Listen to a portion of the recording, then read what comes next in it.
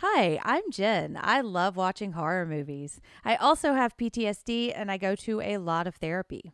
I'm Lara. I have anxiety and depression and love having the shit scared out of me. Wait, what?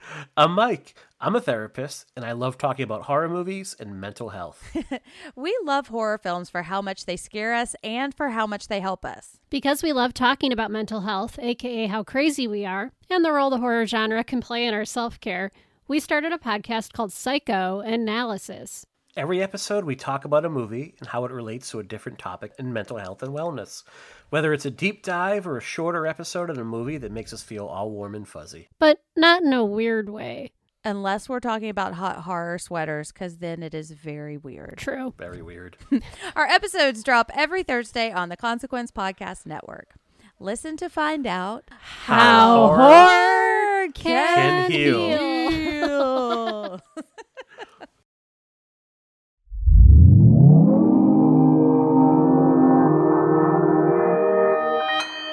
Consequence Podcast Network.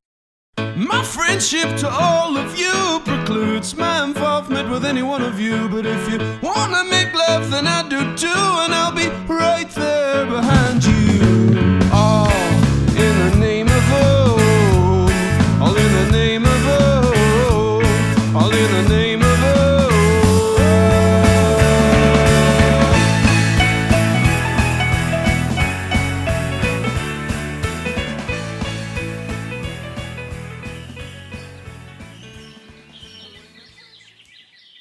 Greetings, constant listeners, and welcome to another episode of The Losers Club, a Stephen King podcast. I'm your host for today, Michael Monroeville Mall Rothman, taking a breather here at Boulder's Scenic Outdoor Amphitheater. You know, Teddy Wyzak was onto something. On the right day, this place sure feels like a slice of heaven, and today is one of those days. The sun is out, the air is clean, and the sky is bright. So bright there isn't a single shadow across the valley below.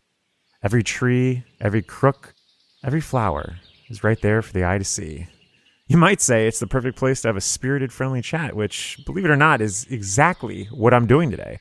Up ahead, I'll be joined by a very, very special guest, the one and only Owen Teague, who has wowed us on every episode of The Stand for his incredible performance as Harold Lauder, an all too familiar face in these parts. Together, we're going to talk about the research that went into his role, the differences from page to screen, how he got into character on set, and why Harold is ultimately such a pitiful soul. We're also going to take a stroll through Midworld as we discuss Teague's earliest memories with Stephen King's work and even chat about his other roles in King's Dominion. So grab a seat, unwrap a payday even, and have a listen. Hey, how you doing? Hey, good. How are you? Good. Thanks so much for taking the time to talk to us. Oh, thank you for having me. This is really cool. We're such huge fans of obviously Stephen King and The Stand, but we're strangely enough really big fans of Harold. Yeah. You know, this is one of the characters that is so complex and so nuanced, and you've just nailed it. I mean, it's just unbelievable. Thank you very much.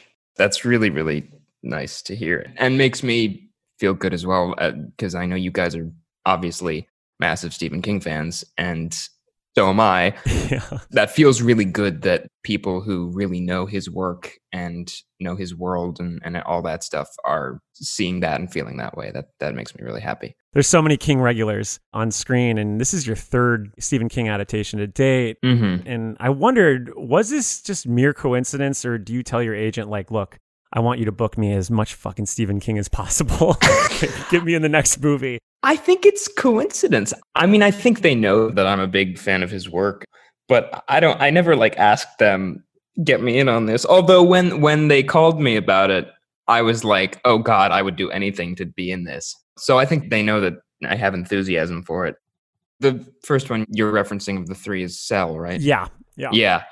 And I was so young when I did that. I forget how old I was, but I was like a kid. And that was just, random chance. That was like, I happened to book it. And at that point in my career, I'm not a big fan of that word, but that's what it's called, I guess. At that point, it's like you'll take what you can get. And like it was a movie with Samuel L. Jackson and John Cusack, and it was a Stephen King book that I hadn't read, but hey, it was still Stephen King, and so I was like, yeah, this is amazing. This is awesome. I can't believe that I'm getting to do this. And then it was also kind of just, I got the audition and I read the book and I knew the character of Patrick Hockstetter, and I got the audition and I was like, well, I'm the furthest thing from Patrick Hockstetter that you can imagine. Quite like my reaction was when I got the audition for Harold. It was like, there's no way that I'm going to get this. And so my audition was just like completely insane. And I got it, which I guess goes to show, there's a phrase that I learned in an acting program I took once, strong and wrong. And then it kind of just kept going. So it feels like going into Harold, though, at least you had some momentum of like, all right, I've been in King's Dominion before. Yeah. I kind of feel comfortable there. How familiar were you with these characters? I mean, I know you've read the books before doing the performances, but where do your roots with King go to? I mean, did you grow up reading his books? Yeah, so I started, I think the first thing I read was Eyes of the Dragon. Oh, nice. When I was in 5th grade. And it was like mind-blowing. And then I just did the entire Dark Tower series. Wow. Yeah.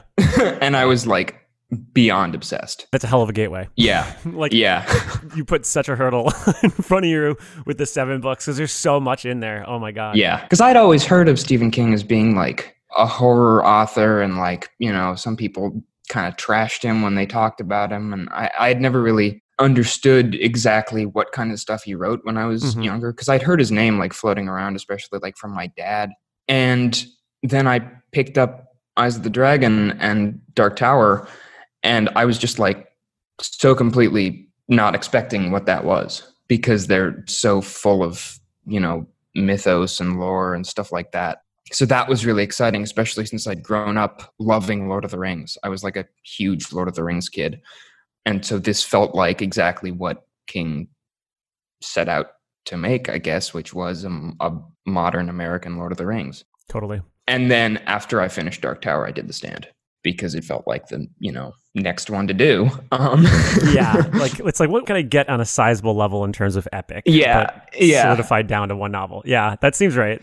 Like, well, there's a lot of smaller books that I could choose, but nah. Yeah. Should I go with Carrie? No, we'll go into The Stand. Yeah. And I think I was 13 when I read The Stand for the first time. And it felt so much of, it is, to be honest, I'm not completely clear on how all the King universe stuff works, but I'm pretty sure they're in the same universe, right? The Stand and Dark Tower. Yeah. So I think I'm sure like the constant listeners are just going to scream at me, but like basically I always assume that the Stand is in one of the worlds that the Dark Tower travels through, because like in the Wastelands, and I believe the beginning of Heart and Glass, you can kind of see aspects of the Stand there. Like they've come across like the ravaged world of the Stand, because like that's the problem with the Stand, is like you can't really do too much connective tissue because the world ends. Right. It's like it has to be some sort of parallel universe or whatever. But I think that out of all the books in his works, like the Dark Tower certainly ties in. It just, if only for Randall Flagg. Yeah. So yeah.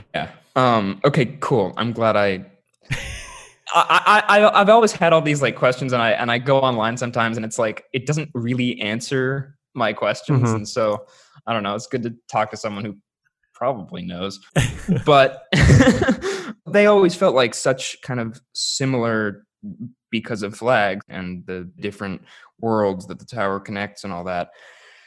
They always felt related to me. And Dark Tower and The Stand were just like my favorite books of his, and my favorite books, period.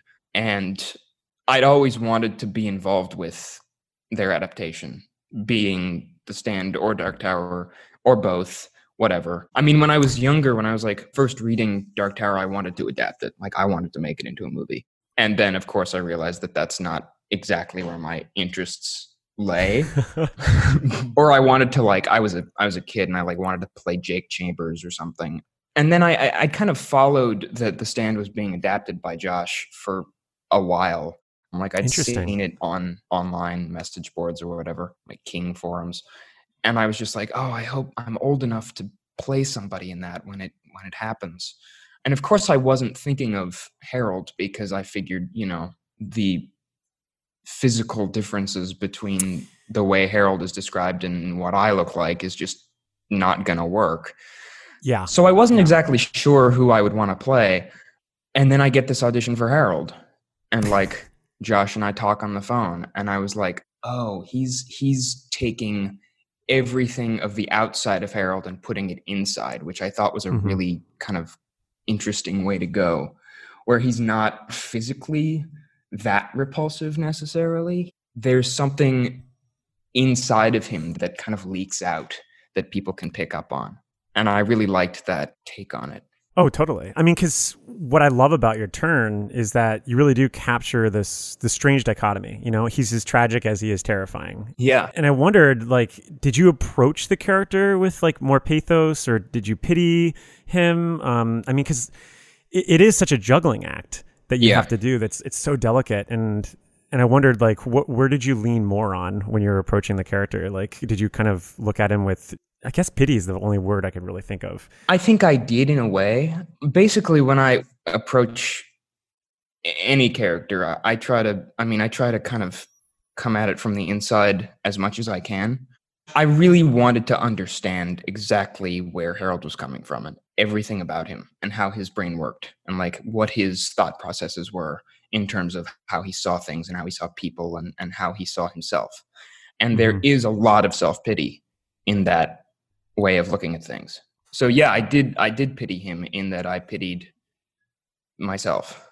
This sounds very strange to talk about, but that's what it is. It makes sense though. Yeah.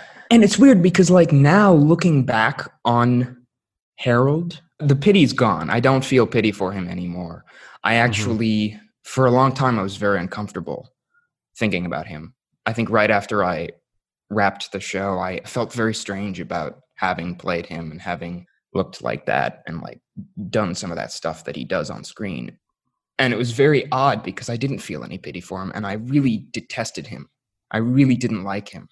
And when I was playing him, I kind of did like him. Like there's a line in the book where Franny's writing in her journal and she says, if I could go back, if knowing what I know now, I think I'd actually choose Harold to be friends with instead of Amy, which is Harold's sister. Yeah. Everybody probably knows that. But I really liked that line because like he is kind of cool in a weird way. But I think because of the way he chooses to play things and the path he chooses to take, by the end of it, you know, but by the time we wrapped the show, I really didn't like him. And I started out liking him quite a bit. And so like, as I was playing him, I had fun playing him a lot. And yeah, I did pity him. And I did think that the things he was doing were, you know, sometimes kind of awful and oftentimes very awful. But I also totally understood why he was doing them. And, you know, as you have to. And then afterwards, it was just like, God, that guy sucks. Which makes sense because it's such an insular character. I Yeah. mean, that's one of the hardest parts about adapting any of the King's works. It's just because you spend so much time in their heads, and Harold especially.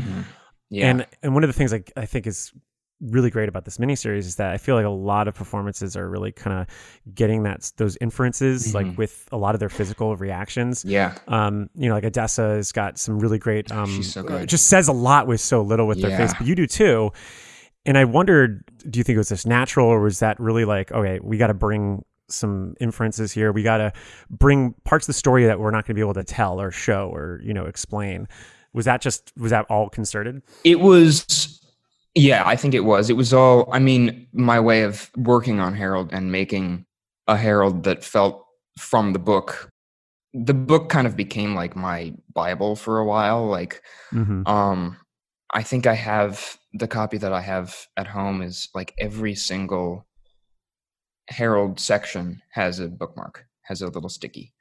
And on the sticky is a little, you know, note of like what the scene is or what the important kind of theme is. And you know, it's a mess. It's like there's pages coming out everywhere. It's a disaster. But I kind of made sure that I knew every single thing that happened to Harold and even just like the small stuff, because there are so many scenes in the book where Harold just pops up for a second in somebody else's chapter and says or does something that's so valuable and so important to who he is and where he is at that point in the story. And especially since we were shooting out of order and the show is out of order, like my apartment in Vancouver where we shot the show was just like, I had a little wall. It was just like a timeline of every single Harold scene that, you know, in the book and then in the series, so that I had it all mapped out. And I didn't have to worry about like, has Harold thought this yet? Or has this happened or not happened? Or, you know. God, yeah, that's what I was going to ask, because that seems like that must have been part of the reason why you were so exhausted at the end by it. Yeah. Just like, because it's so pretzel. It was tough. It was tough to kind of keep straight. But the timeline helped. The book helped a lot. And then the manifesto that it was a journal. He calls it the manifesto in the show, but the journal that I kept helped a lot too. Basically, I brought my typewriter up to Vancouver and I just wrote as we went. And I started with what's in the book, and the last page in it, I wrote the day before. Basically, I finished when I wrapped shooting the show. Wow. So it was like a live diary of Harold's life. Interesting. Just to kind of get his thoughts and, you know, all that stuff. So it's like almost like borderline method then, in terms of I don't know. I don't really know what that means, to be honest. I'm not very, you know, trained, I guess. But I mean, it wasn't like crazy. I just needed to do something that would keep it all straight. Yeah. That would give me as much insight as I possibly could have into where he was mentally at any given point.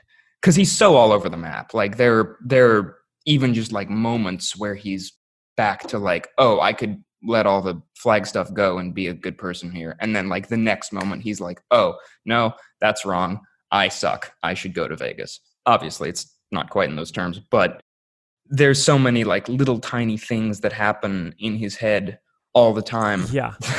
And like strategies that on the page didn't initially make sense. And then like I thought about it and tried to figure out where he's coming from. And it's like, oh, that's what he's trying to do here. Stuff like that. Well, there's so much rage, you know? Yeah. And one of the things I really love is the fact that you can kind of see it boiling and simmering, even when he has that smile. Yeah. And I wanted to ask, like, did you see it almost like a valve in a way, where you kind of were like, all right, I'm going to let a little bit now, and then I'm going to dial it back. I'm a little bit now, I'm going to raise it here. Was it kind of like you kind of had to keep living with this sort of inherent rage? Yeah. Oof. Yeah. No, it was, which was also really weird. Because, I mean, you know, I don't think I'm a particularly angry person on a regular basis, but I was definitely in a worse mood than average on that show. Not like on set, like I you know, I wasn't like a jerk, but I mean, I don't think I was. Maybe I was. I hope I wasn't. But just like in my own head, I wasn't always particularly happy. I think the way I think about people and relationships and stuff like that is very, very different from how Harold thinks about it. And so it wasn't always immediate for me to find the rage in those situations, which kind of, I mean, came as we went, and came as more as the more we shot and as we were in those scenes actually shooting them. But that rage, because of that thought process, was also kind of different for me to find. And it's made even more complicated by the fact that, like, you know, as you mentioned before, I mean, he's a character who hates himself but also loves himself. Right. Yeah. So it's like you almost have to be the angel and the demon at once. And I can imagine that all of that has to just add to this sort of exhaustion. Yeah. But it's a really fun split to play, because he's so self-aggrandizing and also so just deeply self-loathing. Well, I read that you had a playlist for this character that you assembled. I did. What artists were on this? A lot of opera, a lot of like Wagner classical music, like really kind of grand stuff. Interesting. And then a lot of like Nine Inch Nails, and there's some like Oingo Boingo. There's a bunch of novelty songs. There's, you know, that Napoleon XIV song, They're Coming to Take Me Away. Mm-hmm. That one's on there. There's some Perry Como. Oh, that's so creepy. Taken out of context, or I guess put in the right context, old music, old like love music from the 50s is terrifying. Yeah, it really is. Yeah. It's growing up. sorry to go off on a tangent, but No. like I remember my family had this like, I don't know, this like tape that had just like, it was back in the 80s, so they would just take like photos and they would scan them into like a tape, and then they'd make this like photo montage. And it was like this pleasant song. I think it was like an old Louis Armstrong song maybe. But like today, I still get like the heebie-jeebies from hearing it, just because it's like all these old photos from like before my time and this old music that's playing over it. And it should be pleasant. Like, but at face value, you should be like, wow, there's my family. There's a nice song. I should be enjoying this. Yeah. But it would just be like, it would send me out of the room. Like I would be more scared of that than like The Exorcist as a kid. I don't know what it is. It's just a weird marriage. No, it's like, yeah, it's this weird kind of, I don't know what it is either, but especially some of the old, like, there's a song on the playlist called "I'm Gonna Love That Gal Like She's Never Been Loved Before." It's Perry Como. And just the title is like put in the context of Harold, so not okay. Yeah. Yep. I mean, because, at baseline, he's an incel. Yeah. And that's pretty much their manifesto right there. Yeah. Oof. Yeah. So did you listen to that the entire time while you were on set? Yeah, pretty much. Oh, boy. Jesus. I would like, what's the, I would like get on set and like take out whatever pages of the manifesto I had prepared for that day, or like was from the day before. And I would just like, I don't know, blast some Berlioz into my ears and get angry. Oof. Kind of Harold's theme, the theme that I sort of found within the playlist ended up being the old Gregorian chant, Dies Irae, which is also the opening music for The Shining. But it pops up in classical music all the time. Whenever there's a... Hello, this is Jason, co-host of the All 80s Movies podcast, with a message from Factor Meals. Warmer, sunnier days are calling. Fuel up for them with Factor's no prep, no mess meals. Meet your wellness goals in time for summer, thanks to the menu of chef-crafted meals with options like Calorie Smart, Protein Plus, and Keto. Factor's fresh, never frozen meals are dietitian approved and ready to eat in just 2 minutes. So no matter how busy you are, you will always have time to enjoy nutritious, great tasting meals. With 35 different meals and more than 60 add-ons to choose from every week, you will always have new flavors to explore. Treat yourself to restaurant quality meals that feature premium ingredients like filet mignon, shrimp, and blackened salmon. Head to factormeals.com/80smovies50 and use code 80smovies50 to get 50% off your first box plus 20% off your next month. That's code 80smovies50 at factormeals.com/80smovies50 to get 50% off your first box plus 20% off your next month while your subscription is active. Thought about death. And that kind of became his theme, which I didn't intend to happen because, it is the opening credits to The Shining, but it just sort of worked. It does work. Yeah, there's something gothic about it that just really sticks with you. I always associate it with it's like an old video game from the 90s, like Zombies Ate My Neighbors, and every time like one of the big villains would come on, they would play that theme. So I actually, I associate obviously with The Shining because it's obviously the theme, but it does feel larger. It feels like grander horror in that sense. So I think it definitely matches with Harold. But earlier you mentioned the fact that when you had read The Stand, you never really picture yourself as Harold just because of obviously the physical differences. And there's certainly the disparity between the source material and what we see. Were there any doubts, or were there anxieties about that going into it, where you were like, all right, well, I'm going to have to embellish other areas to kind of seem like I'm more on the fringe a little bit? Yeah, I mean, the costumes were really important to me, I think, because of that. And King gives Harold such a good costume in the book, which I kind of I kind of tried to get as much of that to the costume designer to request certain pieces for him as much as I could. And it ended up being really fun with her to her name was Angelina, the costume designer. And we worked for a while on just Harold's kind of weird outfits, with the Hawaiian shirts and the badly fitted khakis and these boots that she found that we were both like, oh my God, those are the hero boots. Like those are exactly, because in the book, I think Harold is wearing like white pointy cowboy boots. Yeah. And there were already a lot of cowboy boots in the show. And especially since we were updating it to like modern times, there was something kind of alt-right and militaristic about the boots that we ended up settling on, which were these just like shiny black pointed, I don't know what they were. They were like patent leather smooth boots. And Josh ended up putting like a close-up of them in the first episode, which made me really happy.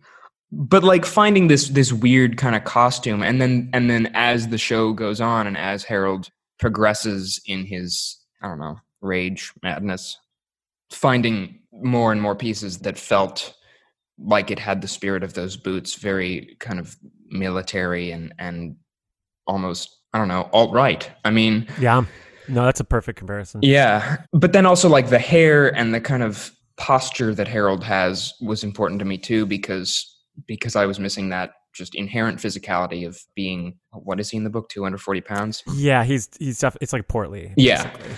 And so I wanted to kind of find a walk that felt like sort of heavy and big, but also stunted. Like there was something that didn't grow right. And like he was protecting himself. One of the earliest things I kind of found was this like way he holds his shoulders, where they're like almost up at the back of his head instead of just like down like normal shoulders. Like he's got a little shell. He's got like a protection on his back. That's a great image. It's almost like it's like a Ninja Turtle shell. Or yeah, like that. Yeah. That was kind of the idea. So just things like that kind of became my way of making up for the difference. Yeah, I wanted to ask about that because the walk is something that we really all picked up on, and I even threw out some questions out to some of our listeners, and they were like, "We got to ask about the walk." Yeah, like, the walk. Well, what is that? It's crazy. It certainly adds up because I just love in the scene with I think it was episode 3 where Franny first meets Stu, and it's just the way you walk away is just so like, yep, there he is. That is Harold.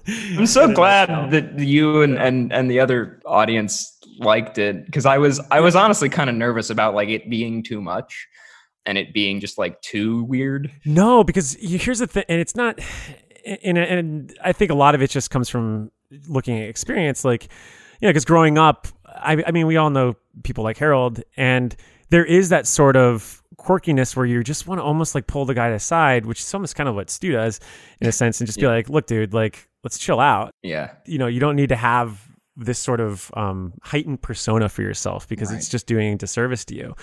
But some people just can't have that. There's just disconnect that some people have. Yeah. And I think that's what really kind of connects there for me is that walk, the gait, the slouching, it has that sort of lack of self-awareness almost. Yeah. That was the idea. Thank you. Cool. Yeah, I'm glad to hear that. But that was also kind of the fun with Harold, is like he is so weird, and at the same time that I was worried about, like, oh, maybe this is too much, it was also like, well, it can be too much because it's Harold. Like I kind of had license to do really crazy, weird things that I wouldn't normally feel truthful about, I guess. It's even like little things like the way you say dimples. Just kills me. It's just, that was a great line. Yeah, it's just like, oh, okay, yeah, that's why him and Franny are definitely on separate roads. But yeah, I had to ask too because I'm a huge fan of paydays. Yeah, so I was kind of stoked to see that trait there. Because my girlfriend was always like, "What are you, like fucking Harold Lot? Or are you just gonna go grab?" I always grab a payday. Like, I wanted to ask, did you eat a ton of them while filming? Yeah. And do you actually like paydays? Okay. So which kind do you buy? Just the peanut and caramel ones, or do you get the chocolate covered ones? Well, here's the thing. So I'm in Chicago, and this has been a big debate ever since we started this podcast for like 3 or 4 years ago, was that the chocolate paydays were not really a thing yet until I guess recently, or I guess they've been almost like seasonal. And so what I've this is so dumb and nerdy, but like one of my co-hosts who actually has been going to like Pennsylvania a lot has noticed that they actually do have chocolate paydays there. So in like I think in the Northeast they have them, and then around here they don't. So I've actually like looked around for it, but we can't find them. So I actually have never tried it before. Okay. So I don't know if you were able to find them or if you. That's right. I wasn't, and I asked the props guys because it's so specific in the book that it's chocolate because chocolate smears and everything. Yep, I was like, hey, can we get some chocolate covered paydays as opposed to just the normal ones?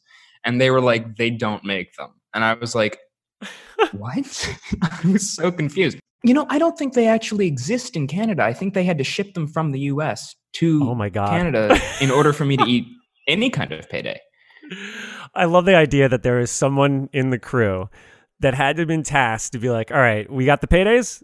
They coming in? Okay, good. Oh my God, that's hilarious. Yeah. Because it's so weird and serendipitous that like this year that they didn't pop up because that's what we freaked out. Like we have a huge text threads for ourselves and like all of a sudden one day, like during the summer or something like that, my co-host Dan was just like, look what I found, guys. And we were blown away. We were just like, I cannot believe it.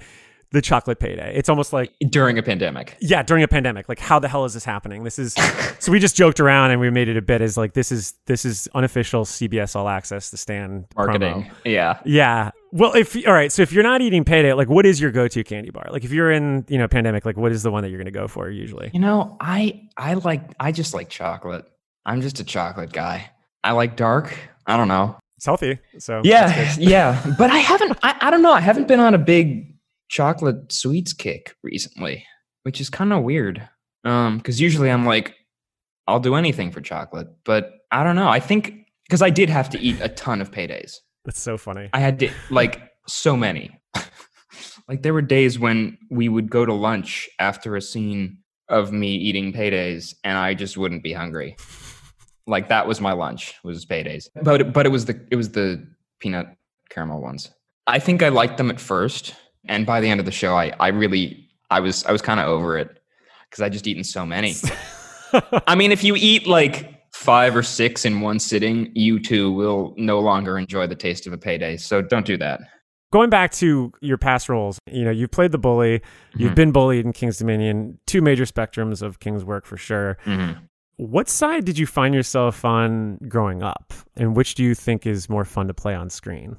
Well, growing up, I didn't really find myself on either side until middle school. I mean, there were like, I guess a few bullies in elementary school, but they weren't like bad. It was just like elementary school stuff.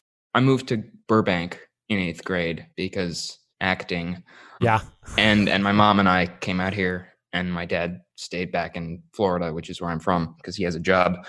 And we lived here for the year and I was the new kid in 8th grade, which was really rough. Yeah, there were some bullies there and I was not one of them. I mean, I wasn't like badly bullied. I don't, have any long lasting effects from it or anything, but I was on probably the Harold side, but I also, I kind of looked a bit like Harold in middle school, which I didn't intend for that to happen. I didn't intend to like look at Harold in the mirror in the makeup trailer in the morning and be like, oh, it's me in 8th grade. But I did my hair like that. And like, I wore the khakis. I was a complete nerd. I was very dorky. And I'm frankly surprised I didn't get bullied more. And then in high school, I went to a really cool school in Florida. I moved back. Okay, I wanted to ask you about that growing up in Florida because for me, reading Stephen King's work, like New England felt so alien to me. Like I'd seen it in movies, read it in books and stuff, but I never really understood, like the idea of when he's describing like autumn. Coming from Florida and reading his works, like what were things that you related to it? My parents are both from New England. I guess they're not from, but they both lived there for most of their lives. And my dad actually lived in Maine for quite a while. But like my mom has been to Ogunquit. Like she knows that boardwalk and those shops and everything. And like we would go up to New Hampshire and Vermont to see friends of theirs when I was a kid. And so I kind of had like reference of New England being this, like our friends lived on this farm and they had a barn full of llamas and they lived in a house from the 1800s. It was amazing. And so New England to me was this like completely magical place. that I'd been to, that I'd like experienced, and like I'd seen snow and I'd seen the fall colors and all that stuff, but I didn't really get to spend enough time there to have it be a real place for me. Like it was kind of this fantasy land. Yeah. And I don't know what was wrong with me as a kid, but I was completely obsessed with The Legend of Sleepy Hollow. Same. Oh my Really? God. Same. No way. It was the aesthetics. It was all the aesthetics for me. Yeah. It was being like, huddled in like a little cottage and seeing the wind blow against the trees and, the candles and stuff. I loved it. Yep. Yeah. Worship that story. Yeah. It's crazy because I actually always blame my love for Halloween and spooky stuff because of that story. Yeah. No, me too. That's so cool.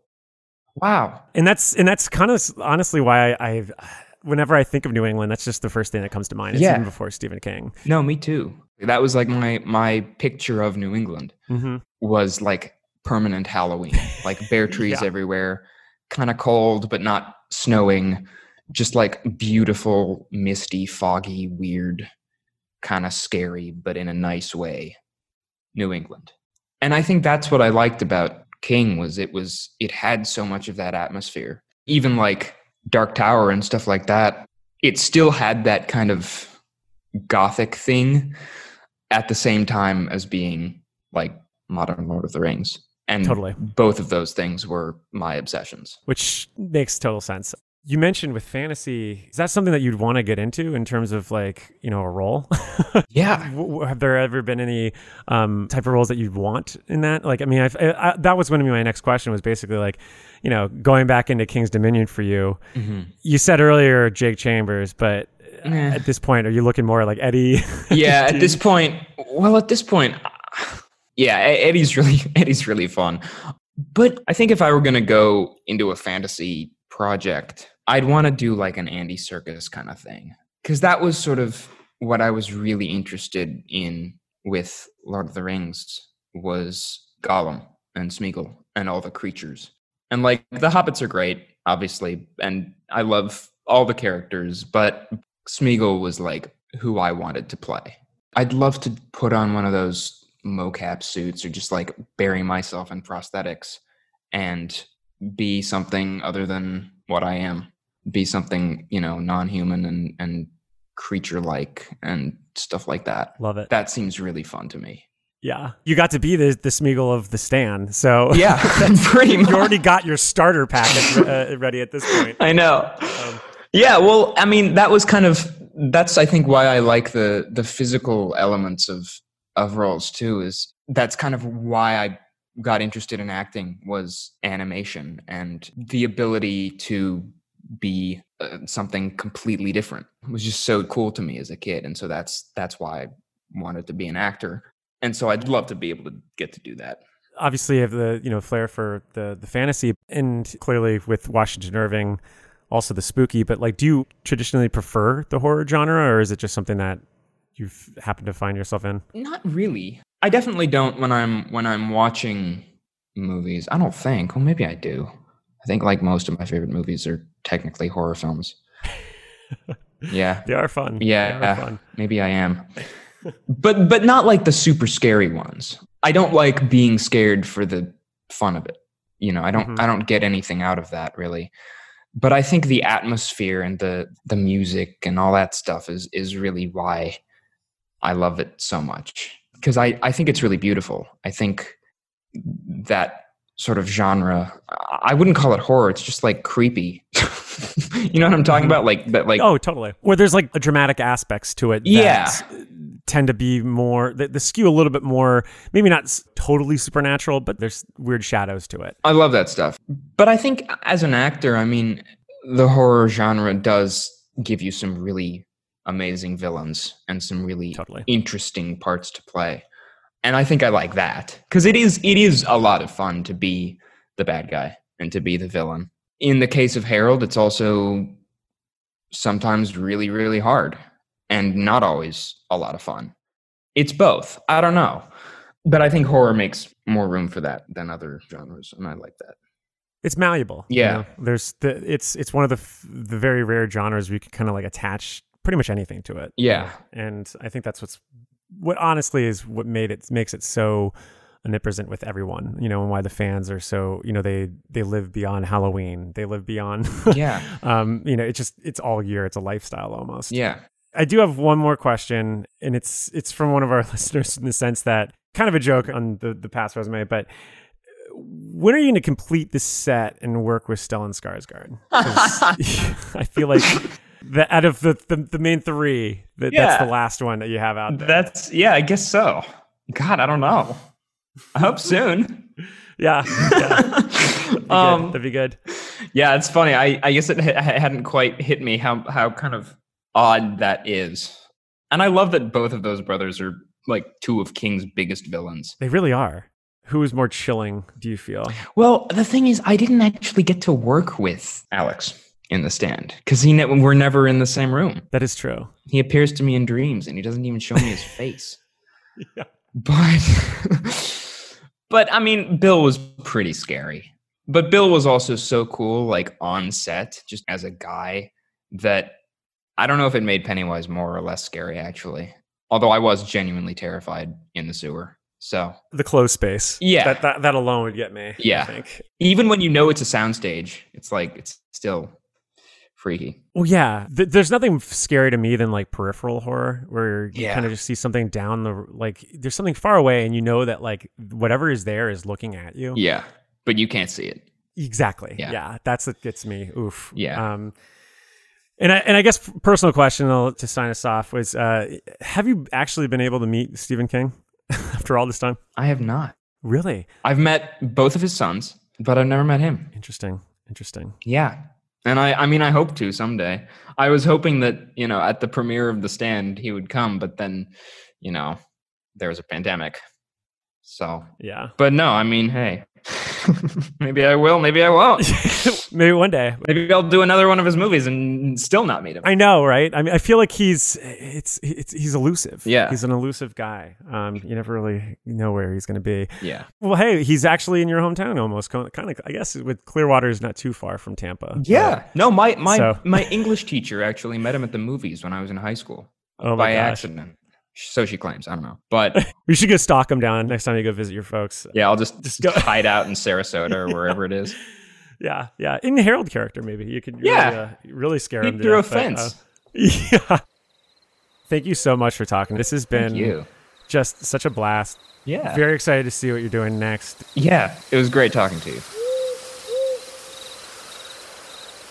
Well, there you have it, folks. Constant reader Owen Teague. God, wouldn't it be wild to actually see him pop up in a Dark Tower adaptation? Of course, wouldn't be wild to actually see a Dark Tower adaptation, but yeah, who knows? Maybe one day. We'll just have to wait and see. What I do know is that I thoroughly enjoyed our chat. I mean, talk about a pro. I mean, we discussed all month long, week in and week out.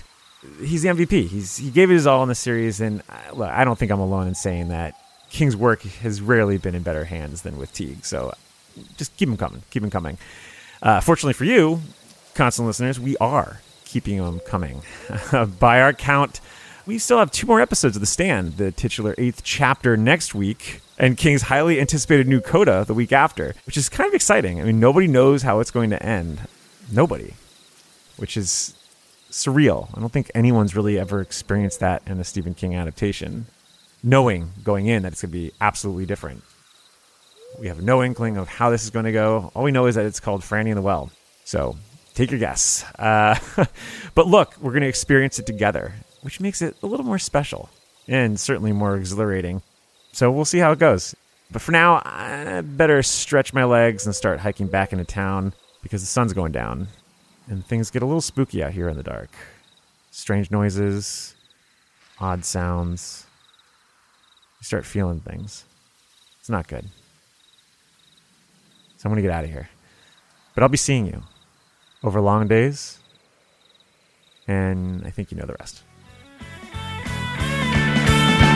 I got some hot friends. God, I got some hot friends. I got some hot friends. God, I got some hot friends. But you know you want somebody to treat you good.